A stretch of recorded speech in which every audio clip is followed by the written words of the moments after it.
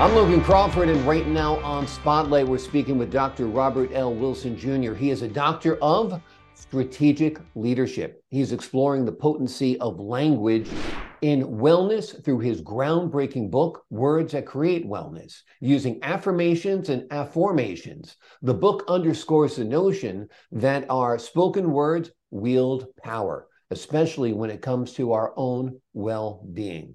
We are delighted to have the doctor join us here today in the spotlight. Thank the folks at Atticus Publishing for helping us put him in the spotlight today. And we ask viewers like you to support writers like him by subscribing to our channel. Doctor, thank you so much for being our guest today. Thank you, Logan. Thank you for having me. It's a pleasure and honor to be here. Pleasure and honor is all mine, sir. Loved your book. I used to teach interpersonal communications, and I used to always say to people when they're going for a job interview or even if it's a big date, don't psych yourself out, psych yourself up. The conversation we're having up here is vital, correct? Correct. And I'm glad you shared that. One of the big reasons I even wrote the book was to really capture what you said, to empower people. But in order to empower someone, you first got to recognize that you have power. And that was part of the reason of writing the book. Absolutely, absolutely. Tell the folks at home a little bit about the book, how it works to help them empower their lives. Okay, so in writing the book, one of the things that I really wanted to do is to share ways to help people, to educate, to enlighten on how people can take control and create wellness. The perspective is more, instead of achieving wellness, you actually have the ability to create it. And you create it through the power of your words, both affirmations, which many people are aware of, but most folks are not aware of affirmation, which even though we do it all the time, an affirmation is you using in question form a way to kind of program your mind, if you will, to start answering the questions. So, but most people do it negatively, such as, why is this always happening to me? Why can't I get ahead? And so what happens is your brain starts figuring out ways to reinforce the negative instead of the positive. Exactly. And that negative contagion is so strong. I always tell people, people I'm mentoring, to be aware of the naysayers at work. Oh, this place is awful. These bosses don't know what they're doing. This organization is nonsense. We're going to be out of business before long. Once you fill your head with that negative energy, those negative thoughts, you're disempowered. Correct. And Yeah, so what the book is really about is helping people to realize that they do have power. The power is in your choices, and the choices are in your words. Your words release the power that you have, but it also creates it. And so that's what wellness was about. I also wanted to change the conversation about wellness. Most folks talk about wellness from a physical point of view or a physical dimension. That's one of the reasons why I use the 8 dimensions of wellness.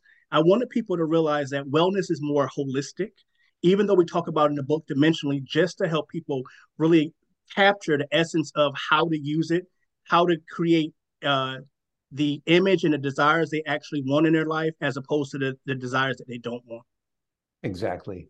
If you wake up in the morning and you say, oh, I'm so tired, I don't feel like doing this, you're not going to get up, you're not going to exercise, you're not going to have that protein shake instead of the donut or whatever it is.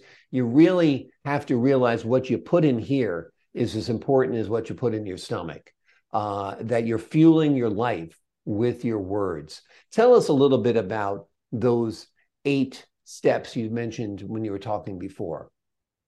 So when we talk about the 8 dimensions of wellness, you have spiritual, you have intellectual, you have emotional, you have financial, you have physical, social, occupational, and environmental. And they're all interconnected and interrelated. And what typically happens is folks think wellness is only a physical thing, but finances can impact your physical well-being, your emotional state, like you mentioned a while ago about the energy you put out, spiritual, and not necessarily meaning religious, but being a creator, right? Mhm. And understanding the power you have and not minimizing your ability to actually live the life that you choose.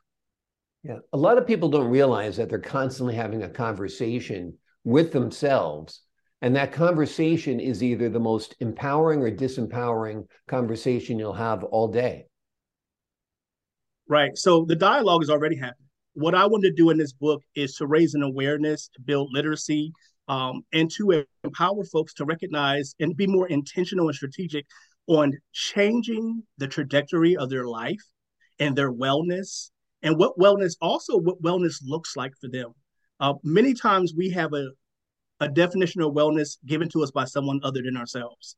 And so, what I wanted folks to recognize as they read this book is to one, think, to pause, to reflect, to be mindful of who they are, who they can be, and how they actually create this level or degree of wellness. Give us some examples of how changing your inner dialogue and spoken words can transform someone on their wellness journey. Okay, so say for instance, someone wanted to change their financial state, and they're at a job that maybe they don't like, and they feel like they're just kind of making ends meet.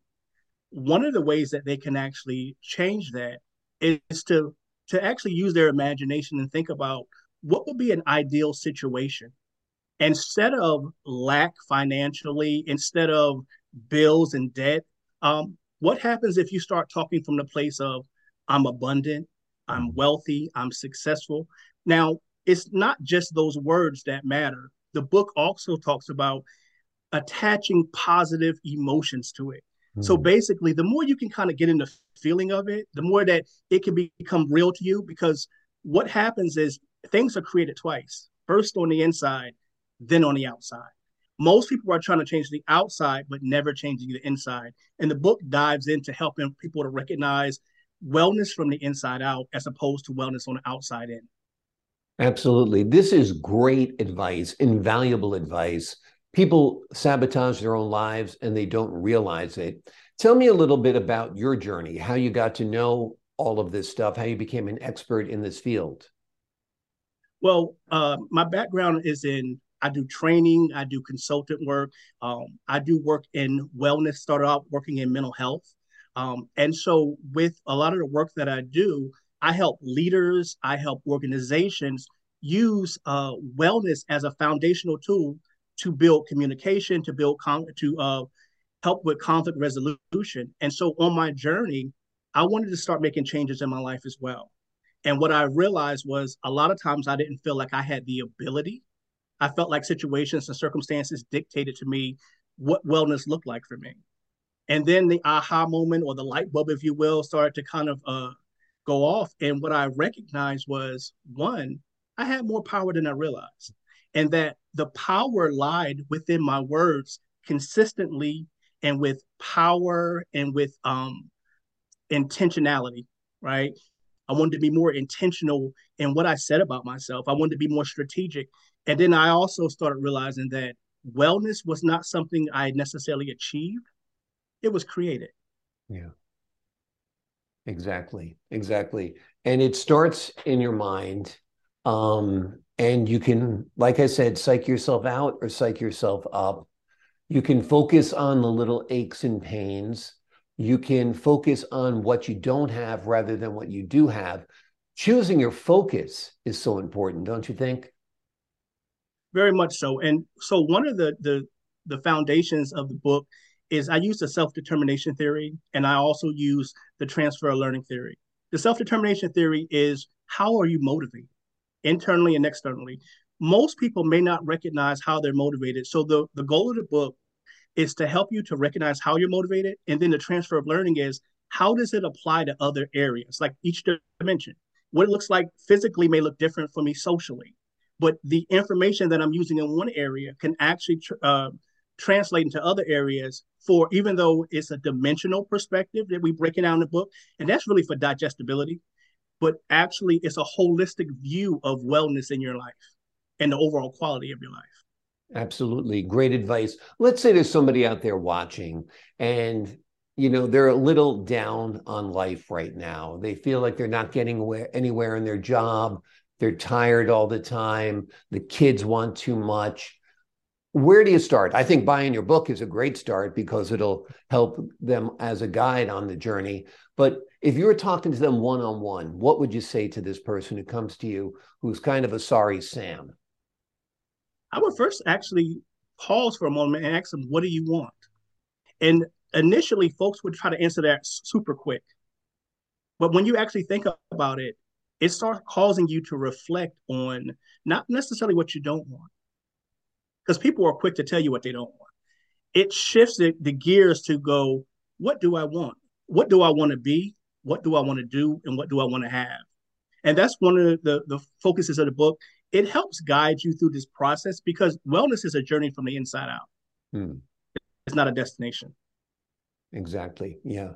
What you have up here dictates what will happen throughout your body and what will happen throughout your life for sure. What was it like writing this book for you?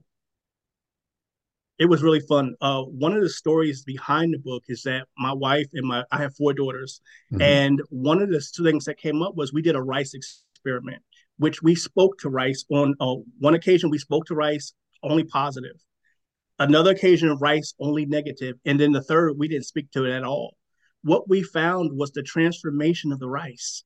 And Mm. so what really became intriguing to me was if I can do this with rice or an experiment with my family, what happens if I can empower other people throughout the world to recognize their ability and their power and how to do it? Because I think the process becomes important, and wellness again, it's a process. Even the definition that we use is a process in which you become aware of your choices and your ability to choose, which empowers you to actually be able to do the things that you actually say you want to do. Exactly. Before we leave you today, I want you to show the audience or tell the audience one more time the difference between an affirmation and an affirmation. An affirmation is something like, I can do this, I've got this, no problem. An affirmation is more of a questioning process. Tell me about that a little bit once again. Right. So affirmation is a powerful, positive present tense. Like you said, I'm successful, I am happy. But affirmations is a positive because it can affirmations can both be positive or negative. So Mhm. you have to be intentional. But an affirmation is a question form asking yourself, which causes your mind and your brain to actually start reinforcing what the question is. It's kind of like you're a computer, right? And you get a chance to kind of Google, right, if you will, the answers. So, for instance, a lot of people might say, why is this always happening to me? Well, it might not be always, it might be sometimes. But because you're saying, why is this always happening to me? What initially happens is your mind starts focusing on all the reasons that it is. What you're not recognizing is now you're reinforcing through your affirmations the wellness or the degree of wellness that you have or you don't have within your life. Absolutely, absolutely. Got to keep in mind, if you deal with the public, for example, you'll meet 19 people who are wonderful, one person who's a jerk. Don't let that one jerk stand in your way. Dr. Robert L. Wilson Jr., he is a doctor of strategic leadership, and he has written a wonderful book that will change your life by changing the way you think and changing and reprogramming the conversation you have in your head. We were talking a little bit about computers. There's a saying about computers, garbage in, garbage out. It's called GIGO.